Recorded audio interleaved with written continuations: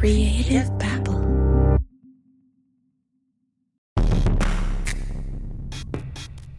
This podcast contains disturbing and violent content. Listener discretion is advised.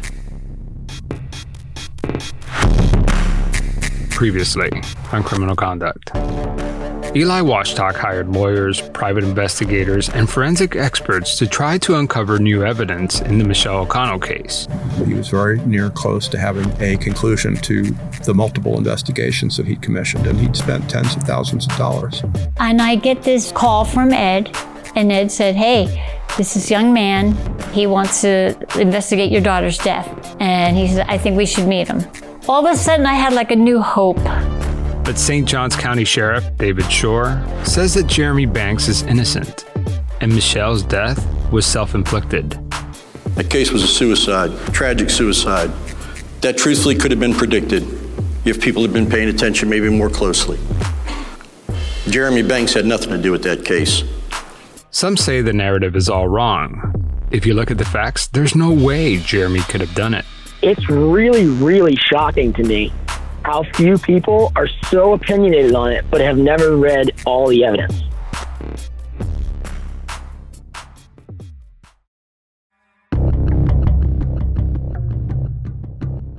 He said, I've got money for days, and it was his intention to solve the case. And he spent tens of thousands of dollars hiring investigators, forensic experts, computer experts, people who were knowledgeable about Facebook, people who were knowledgeable about surveillance. That was St. Augustine community activist and government watchdog Ed Slavin, talking about what Eli told him with regards to his financial situation. Eli gave Patty and Ed the impression that he could self-finance an investigation into Michelle's death, but in reality, Eli was an auto body mechanic, earning an honest living. Here's Eli's friend, Matt Utek again. He was working as an auto body tech for a dealership, and he started his own business running an auto body repair center. He knew a lot about working on cars? Yep. Was his business successful? Yeah. I mean, he was able to save up enough money to pack up his family and move to Florida because they went down vacation and decided they loved it down there. So he went and closed doors. I mean, he was doing pretty good when he closed his doors up here. And then was he working when he was down there? What was he doing down in Florida? Yeah, as far as I know, he was doing he worked at a few different auto body places. We were able to find one body shop where Eli Washtok worked when he moved to St. Augustine, Florida. All right, we are at Gerber Collision and Glass. This is where we believe that Eli used to work because I called and asked for Eli, and the woman said that he's not here. So it sounded like she knew him. So let's see what happens. We spoke with the office manager who worked with Eli. I was thinking about Eli the other day. So you know who of him? Did you hear he'd been murdered?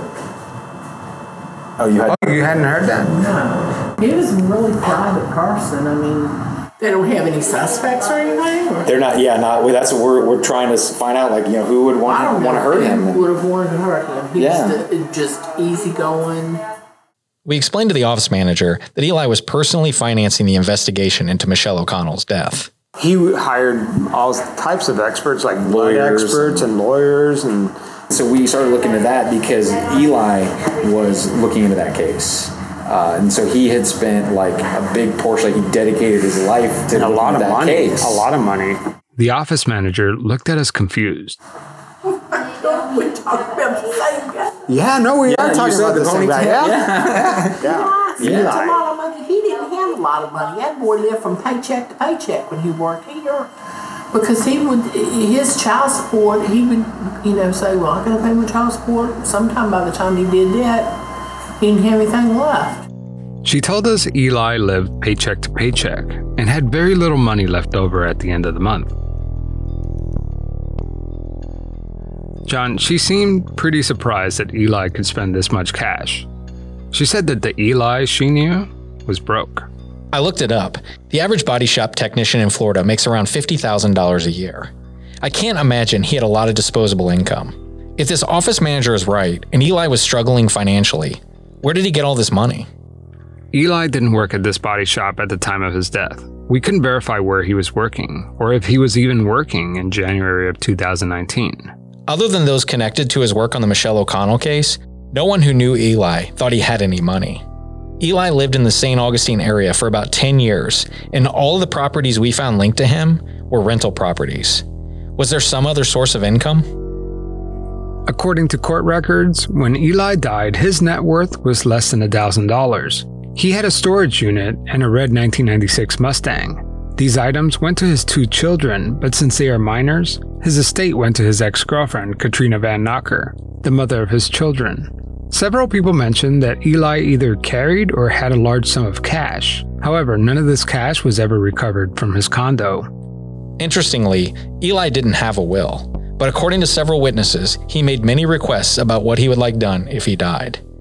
Eli spent thousands of dollars pursuing what he believed to be justice for Michelle. But where did this money come from? It appears cash entered into Eli's life from some unknown source.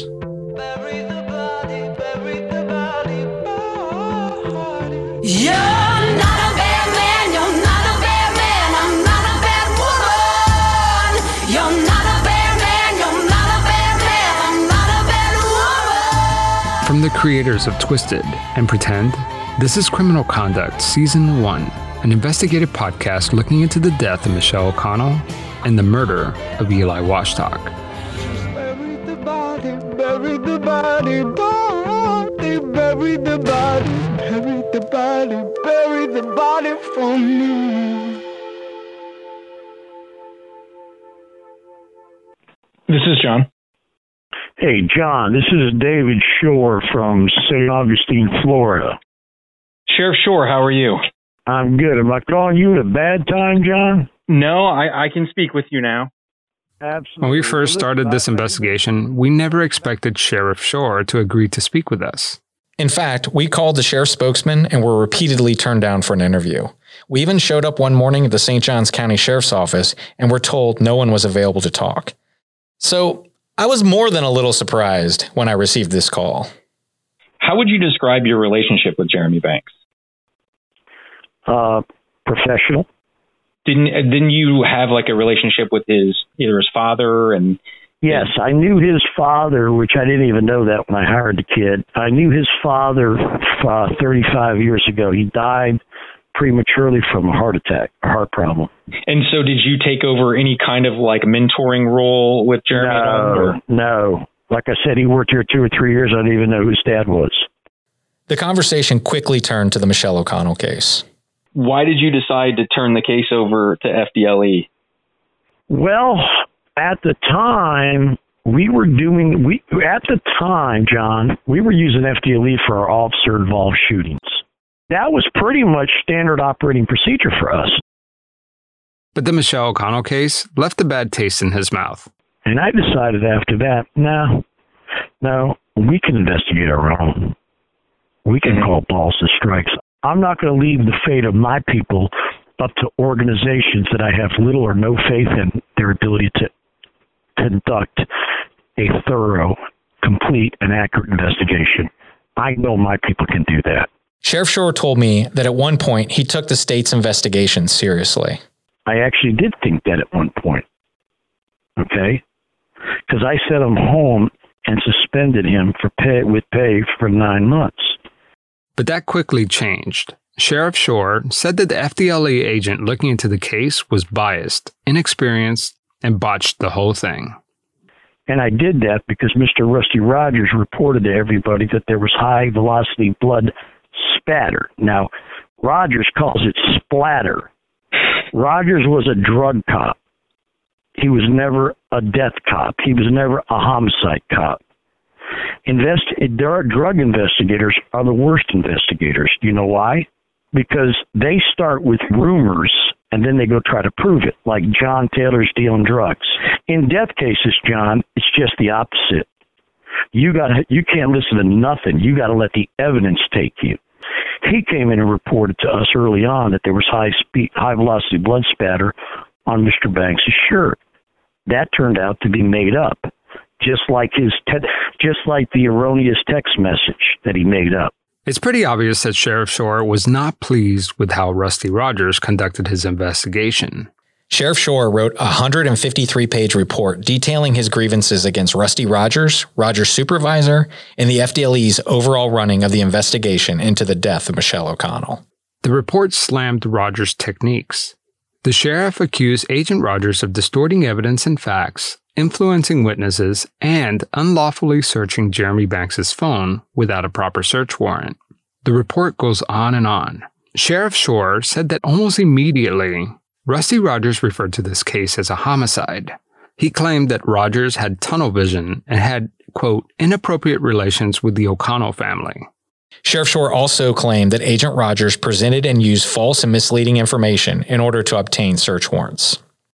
If you knew the family's background, if you knew the victim's background, that poor girl, if you knew her background, and if you read her digital suicide note that was texted over the text, and by the way, John, you're a smart guy. Do some research and see how many people are murdered by an intraoral gunshot wound, where you stick a gun in somebody's mouth and pull the trigger. You know how hard that is to do, John? How many people are murdered that way? Yeah, it's not easy.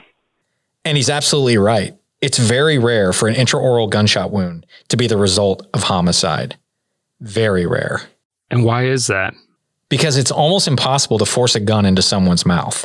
Intraoral gunshot wounds, which every medical examiner agrees was Michelle's cause of death, are much more frequently associated with suicide than with homicide.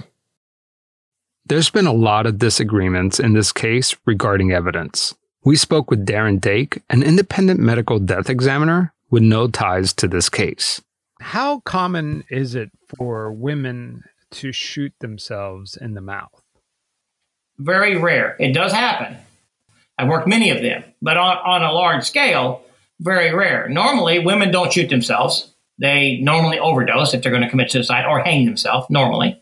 If they do shoot themselves, they generally shoot themselves in the chest, in the heart, and that's normally for vanity reasons. Again, never say never, because there are women who shoot themselves in the mouth and in the head, but it's just rare. And how common are intraoral gunshot wounds in homicide cases? Not that common. I cannot think of any that I've worked or that I've read about. I mean, I've got 34 years under my belt, but I can't think of any. Intraoral gunshot wounds are almost always associated with suicide. According to Sheriff Shore, this is not a small fact that can be easily overlooked. To him, the media has chosen to ignore this portion of the story. My guy didn't kill that girl. Nobody in the media has time to do anything now. It's got to be a 1-minute deal and the best headlines, the best. You know that. If you're going to do a deep dive, John, and I like your tone. I mean, I don't know who you are. I don't know what you're, but if you really want to do a deep dive, there's a great story in this, and it ain't got nothing to do with Banks killing that girl. It's got to do with Banks almost getting fucking crucified. I will tell you that currently we are on the other side from you as far as what we think happened, but I am completely open and I will look at anything that comes my way. Yeah. So you say you're on the other side. Tell me what you think happened. You think Jeremy killed her? I mean, as conjecture, yeah. That would be where I stand. I know you don't, because I heard your quote about that you would stake your career that he didn't. So I know where you stand on that. He didn't kill her, but I will tell you this, John, and actually I'm more excited now than I was before, because if you had said, "Well, I agree with you, Shore, 100%," I probably would have hung up. Let's look at this case from Sheriff Shore's perspective. In his 153-page report, he presented evidence to support Michelle O'Connell's fragile state of mind. Sheriff Shore's report identified several text messages from Michelle O'Connell from the night of her death, and he said that they are a type of digital suicide letter. At 8:14 p.m. on the night of September 2nd, 2010, Michelle texted her friend Mindy Fox, "I'm stressed out." Michelle also sent several texts to her sister Chrissy shortly before 9 p.m. The message was spread across several texts and contained some typos, but Michelle wrote, "Promise me one thing. Lexi will be happy and always have a good life. Lexi was Michelle's 4-year-old daughter. Michelle also texted Chrissy that no matter what, Lexi will always be safe and loved, followed by, make sure Lexi is number one, not like us. Her sister, Chrissy, responded across several texts, what do you mean? Are you okay? I'm scared. In the middle of those texts, just before 10 p.m., Michelle also texted Chrissy, I'll be there soon. In one of his slide presentations, Agent Rogers incorrectly reported that Michelle sent this text at 11 p.m. That didn't happen. At 10:06 p.m., Michelle texted her brother Scott, Lexi, never forget. According to Sheriff Shore, these text messages depicted Michelle's despondent state of mind. According to Sheriff Shore's report, Michelle's coworker stated that she was showing signs consistent with someone contemplating suicide. The coworkers, who were not named in the report, stated that Michelle would leave work early and sometimes she wouldn't even show up at all. They said that she would cry for days without giving any reason, and she was losing a lot of weight. However, we were unable to corroborate any of these claims. Sheriff Shore's report also pointed to statements from Sherry Kidd, who said that Patty O'Connell told her that Michelle was having suicidal thoughts. I called Sherry Kidd, but she declined to comment on these statements. Patty O'Connell strongly denied making any such statements to the funeral home employee. John, what else does Sheriff Shore point to as a justification for concluding that Michelle's death was a suicide? The text messages are the basis of the suicide conclusion because they provide an insight into Michelle's thinking shortly before her death. But Sheriff Shore also argued that many of the theories that could indicate homicide also have other explanations. Police found a gun next to Michelle's left hand. According to her family, she was right-handed. Doesn't this point towards a staged scene or a homicide? At first it would seem that way, but I have investigated and read about many suicides where the person used their offhand. That just seems odd to me. It does, but many of these cases are actually females who don't have a lot of experience with firearms. It isn't so much that they use their offhand, but they use both hands to fire the gun. They actually use their thumb on their dominant hand to pull the trigger. There is more strength in their thumbs, and depending on where they shoot themselves, it can provide for an easier angle of pointing the gun toward themselves. Is this what you think happened to Michelle? No, not necessarily. It's just that a possible weak hand shooting doesn't default as a homicide. It could be either a homicide or a suicide. So it looks like many of the elements in this crime, which appear to initially point towards homicide, actually point towards both scenarios. And this isn't just the opinion of Sheriff David Shore. Several state attorneys echoed the sheriff's conclusions. 3 separate medical examiners reviewed Michelle's case and all concluded the manner of death suicide. But what about the crime scene reconstructionist Jerry Finley, hired by FDLE? His report concluded that Michelle's death is more consistent with a homicide. Sheriff Shore claimed that the report is meaningless because Agent Rogers did not present the crime scene reconstructionist with all the evidence. But didn't Dr. Hoban, the original medical examiner, change his opinion from suicide to shot by another? Yes, but the sheriff insists that Agent Rogers misrepresented evidence and misled Dr. Hoban. Plus, the amended death certificate was never officially filed. One of the medical examiners who looked into this case, Dr. Predrad Bullock, stated that he could refute Agent Rogers' claims point by point with compelling medical evidence. Sheriff Shore also pointed to other facts overlooked by the media and his critics. The interior master bedroom door was broken with the lock in the locked position, consistent with Jeremy Banks' statement. Michelle's slip-on shoes were still on, which seemed to refute that a struggle took place. A practice shot was consistent with someone who wasn't familiar with the gun, and no defensive wounds were found on Michelle's hands. To Sheriff Shore, the pills in Michelle's pocket were her first thought as a way to take her own life, but then she opted for the firearm.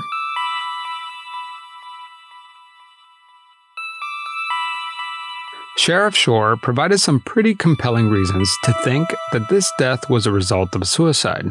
But let's talk about the statements made by the ear witnesses. You know, the 2 women who say that they heard a woman scream for help the night Michelle died. How does Sheriff Shore explain that? When Rusty Rogers first interviewed the ear witnesses, it seemed like game-changing evidence. In fact, the original medical examiner was so compelled by their statements that he switched his conclusion from suicide to death by another. Yet, it didn't hold up well under scrutiny. While we were in St. Augustine, Javier and I decided to do an unscientific experiment with the sound around Jeremy and Michelle's residence. I'm out walking. I'm across the street from the house where Jeremy Banks and Michelle O'Connell lived. I'm looking at the house where the ear witnesses were. It appears to be a pretty short distance from one house to the other. Much shorter than we were expecting. So do you want me to do the screaming? You gotta write down the words. And then you want to drive over there? Yeah, you and drop. Come pick me up? Yeah, I think it'd be easier for the person to stay here because there's people over there.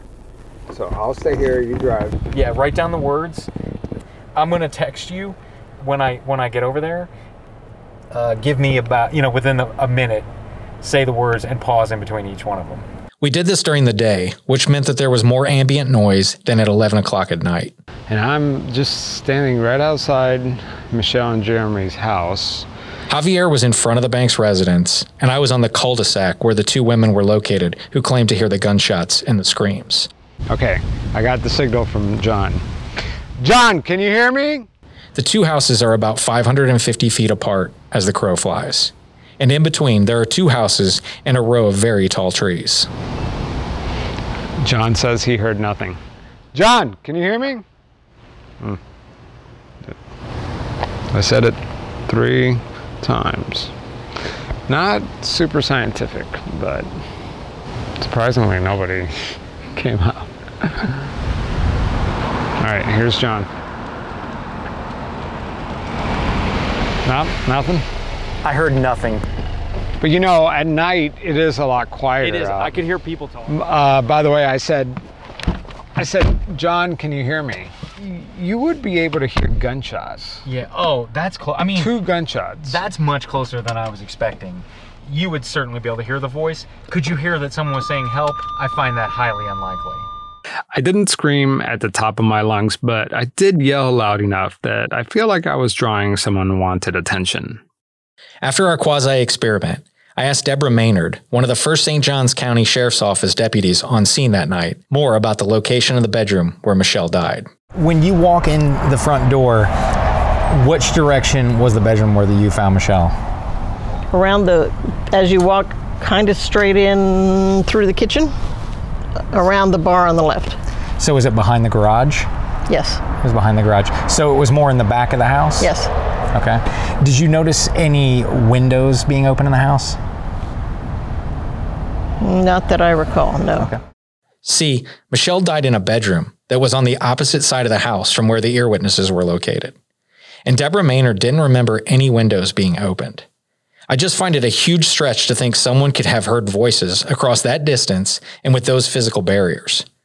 A gunshot, most definitely, but it doesn't seem like they could hear voices from inside Jeremy's house.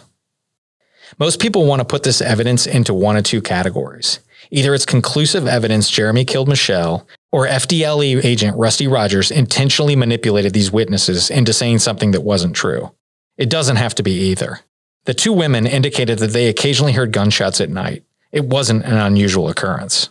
So they could have gotten the night wrong. They could have, or they may have gotten the night correct, but confused other aspects. Even if they got the night correct, what about the fact that they said that they heard a woman screaming for help? There are many possibilities here, but once their memories have been corrupted or tainted or even just confused, it's hard to separate real from false or incorrect memories. They could have confused the voices with another night or a different time during the night, or they may have just filled in the gaps in their memories once they learned more about what happened to Michelle O'Connell. Any of this could have occurred without any intentionality. We wanted to know what Sheriff David Shore thinks about the ear witnesses. You read about the case. The 2 girls that heard the gunshots and the scream. Remember that deal? Yes. Yeah, right? Well, turns out, one of them, they were friends with a girl whose best friend was Michelle O'Connell. Okay? Guess what? Turns out, those girls didn't hear shit. Those girls didn't know shit.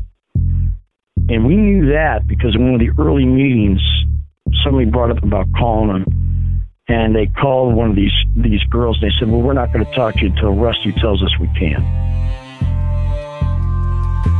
In December of 2011, the Florida governor assigned Special Prosecutor Brad King to take over the Michelle O'Connell case. Prior to State Attorney Brad King making his decision on whether or not to proceed criminally, Sheriff Shore claims that Rusty Rogers led at least one O'Connell family member to believe a criminal indictment against Jeremy Banks was inevitable. And that family member was Scott, Michelle's older brother. Scott O'Connell worked as a St. Johns County deputy. If you remember, he's the one who introduced Jeremy to Michelle. One can only imagine how he felt when deputies arrived at his door to break the news that his sister was dead, especially at the hand of Jeremy's service weapon. Here's Patty O'Connell, Scott's mother.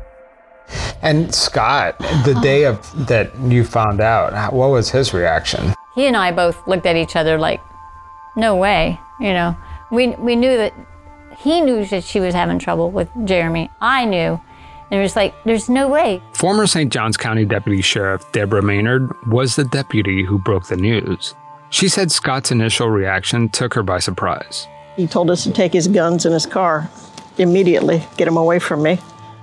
The day Scott found out Michelle died, he was angry, but he showed restraint.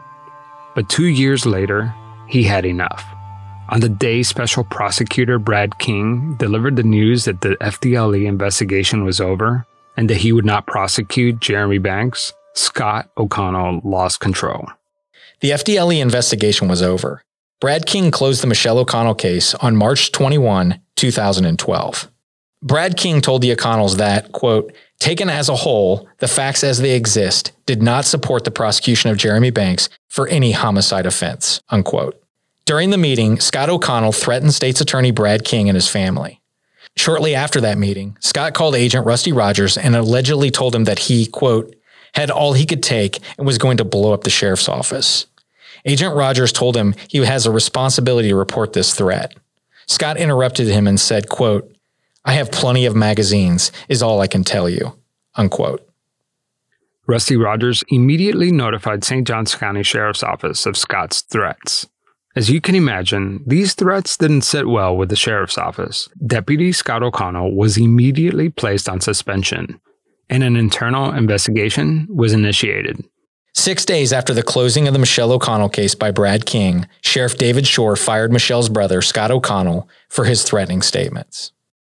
Several months later, Jeremy Banks got his job back and returned to full duty as a St. Johns County Sheriff's deputy.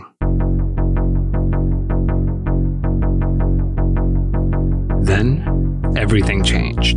Scott O'Connell flipped and sided with Jeremy.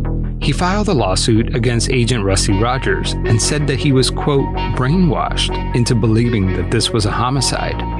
He now believed that his sister took her own life. Scott claimed Agent Rogers withheld vital exculpatory evidence and provided him with false and misleading information. The lawsuit claimed that Rusty Rogers had an inappropriate relationship with the O'Connell family. According to Scott's claims, Agent Rogers constantly called him on his cell phone, dominating his personal time. Scott believed that Agent Rogers misled him when he said that this should be a done deal, meaning Jeremy would be indicted. And just like that, Scott O'Connell was now convinced that he was wrong all along.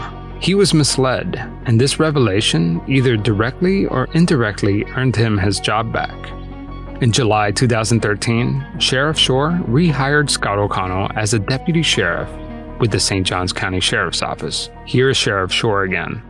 Rusty manipulated that family. Read the narrative of Scott O'Connell, the kid that I fired, that I hired back. Okay, I've only done that twice in my career. I asked Deborah Maynard, who knows Scott O'Connell personally, to explain this radical change in opinion. One of the things that I don't understand, and I don't think the listeners are gonna ever understand, is the Scott O'Connell thing, because you know him personally. I can't. I don't get it. Wow, who does that?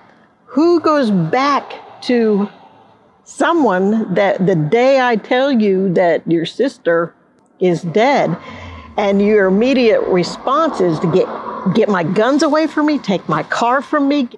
At one point, he flipped and is now siding with the sheriff, and he got his job back, And does that work? And he doesn't speak with his mother, and help me understand that, because I don't understand that. And how do you rationalize that?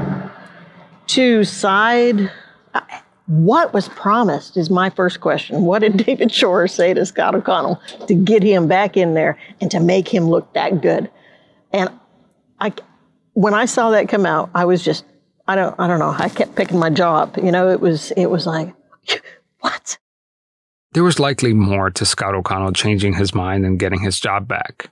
Here's Jeremy Banks' friend, Austin Taylor again. The media has tried to put it out there like, oh, well, he just wanted his job back. You know what I mean? But to me, that's bullcrap. Like, if somebody killed my sister and I was convinced that that's what happened, I wouldn't give a crap about my job. Rogers just kind of poisoning Scott's mind. I think that he was saying things to him to make him think that, wow, they've got stuff on Jeremy that I can't see yet, but they're convinced enough that Jeremy did this to my sister. Like that, that's why he got so emotional when he found out the state attorney was not going to pursue it, because he's like, what the hell? I thought they had all this evidence against him. And then when Scott went and read it himself, he realized, I think, that he was getting, that they were blowing smoke the whole time.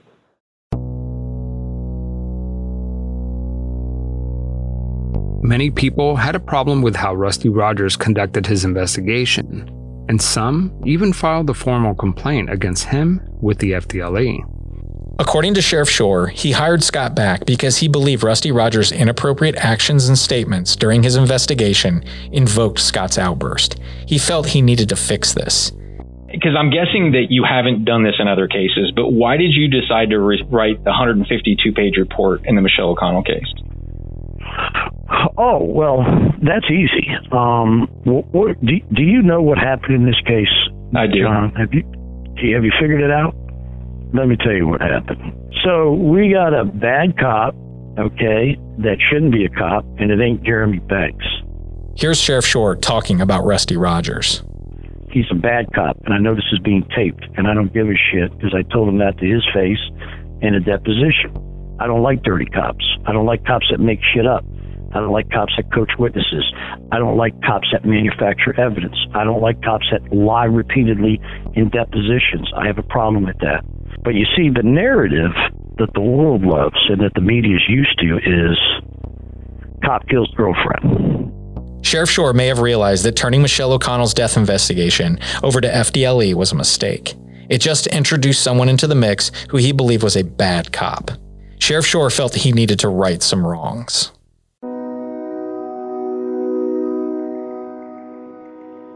We wanted to ask Karen, Jeremy's ex-girlfriend, who was interviewed by Agent Rogers, to see if any of Sheriff Shore's allegations were true. He straight up lied to me when he interviewed me, told me evidence that was true, was just making stuff up. I mean, did at any point while you were talking to Rusty, did he kind of convince you that maybe Jeremy was involved? No. I never thought that he did that. It's not clear if it was a direct result of Sheriff Shore's report, but in April 2013, Rusty Rogers' supervisor resigned from FDLE. That same month, FDLE placed Agent Rusty Rogers on administrative leave. There was more to the fallout from Sheriff Shore's report. In July 2013, Governor Rick Scott signed an executive order assigning State Attorney William Cervoni of the 8th Judicial Circuit to investigate Rusty Rogers for, quote, official misconduct. A few months later, Attorney Robert McLeod filed a lawsuit on behalf of Jeremy Banks against Rusty Rogers and the FDLE, citing unlawful search and seizures, providing false information to obtain a search warrant, unlawful detention and warrantless arrest, and malicious prosecution. We wanted to know if Agent Rogers mishandled this investigation. Here's Chelsea Harris, the attorney representing Agent Rogers. My question was not what happened the night of Michelle O'Connell's death. My question was, what were the basis of his allegations against my client? Jeremy claimed that Rusty Rogers lied in order to obtain a warrant. Some of the things that I had argued in our motion was that there was information that Jeremy Banks alleged was fabricated in these search warrants that actually never appeared in the search warrants, that actually wasn't even known to Agent Rogers at the time that the search warrants were issued. The other issue Jeremy Banks raised was that he was unlawfully arrested. We had a properly issued search warrant to search Jeremy Banks's home. It had probable cause. We'd already met that burden, was our argument. And so since we had a search warrant that had probable cause to search the residence, it was completely proper for Agent Rogers to detain Jeremy Banks in order to preserve that scene. What do you think, where do you think they were getting the information to make these assertions if they weren't pulling it from the actual affidavit for a search warrant? I can't speak on their behalf. I don't know where they pulled it. Something that Judge Davis had stated in his order was that rather than looking at these specific documents, there was an overall picture that was being painted. What about the claims that Rusty Rogers had inappropriate relations with the O'Connell family? Prior to my working in the civil field, I was an assistant state attorney here in Duval County. And one of the important things when you're an assistant state attorney or when you're handling these cases is to keep the victim's family informed. It's actually one of the requirements under Florida laws to keep the victims notified as to what's happening. And so I felt like that his relationship was proper. FDLE found that Rusty Rogers' investigation into Michelle O'Connell's death was quote-unquote substandard. The FDLE internal investigation found that Rusty left out details when documenting an interview, added a word to a quote within affidavits, and failed to appropriately identify a text message in a report. In 2015, FDLE cleared Agent Rogers, stating that Rusty Rogers committed no crime. The prosecutor said that his actions were legal, even if they may not have been ethically appropriate. It's common for law enforcement officers to engage in even blatant deception towards witnesses and suspects in order to get to the truth. Rusty Rogers returned to work in March of 2017, and the civil lawsuits filed against him were dismissed. One of the underlying narratives in this case is that Sheriff Shore led a conspiracy to protect Jeremy Banks from charges associated with a homicide. So this whole notion of cover-ups and protecting, I mean, let's think about it, John. You think I'm going to ruin my career? You think I'm going to flush my pension to protect the cop that I think murdered somebody? Think about that for a minute. You know, I got a really strange quality about me, John, that I hold our people accountable, but if one of them's being attacked and they're not guilty or they're not culpable, I'll defend them even if the New York Times shows up. You got me?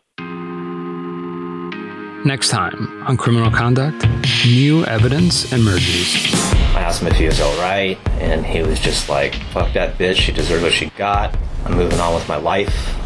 And it had been 20 hours since it happened, and he's calling her a bitch. And David Shore's time as sheriff comes to an end. If I can leave this and say, hey, he was a fair guy, that's good. Not about me. Not about me. I'm just sitting here in this office, and the next man or woman's going to come in, and they're going to do a better job than I did. That's next time on Criminal Conduct.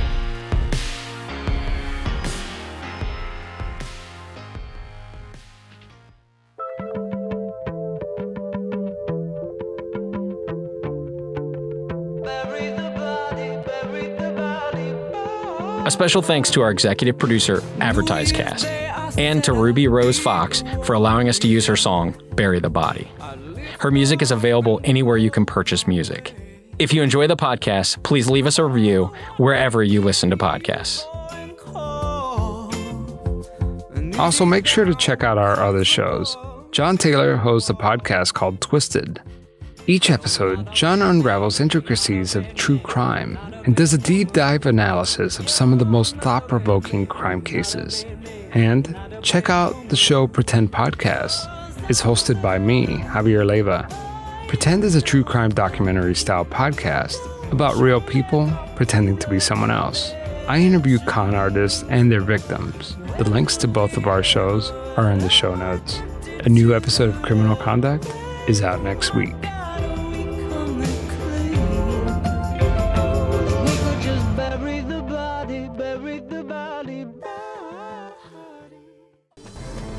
Diabolical. Vengeance. Betrayal. Bad hair. Leaning. Hi, everyone. This is Kimberly. And this is Katie. And we have a weekly podcast called A Date with Dateline, a recap of Dateline episodes. We talk about important issues like grainy surveillance footage, cell phone towers, Andrea Canning's white jeans, and Mankey's hankies. We delve into the details of any victim who's ever loved life or lit up a room. So find us on Twitter, Instagram, Facebook, and iTunes to make A Date with Dateline. And remember, don't watch alone. A Date with Dateline is a podcast hosted by two professional amateur true crime TV experts with no formal training but evidence lockers filled with snark and uninformed opinions. Creative Babble.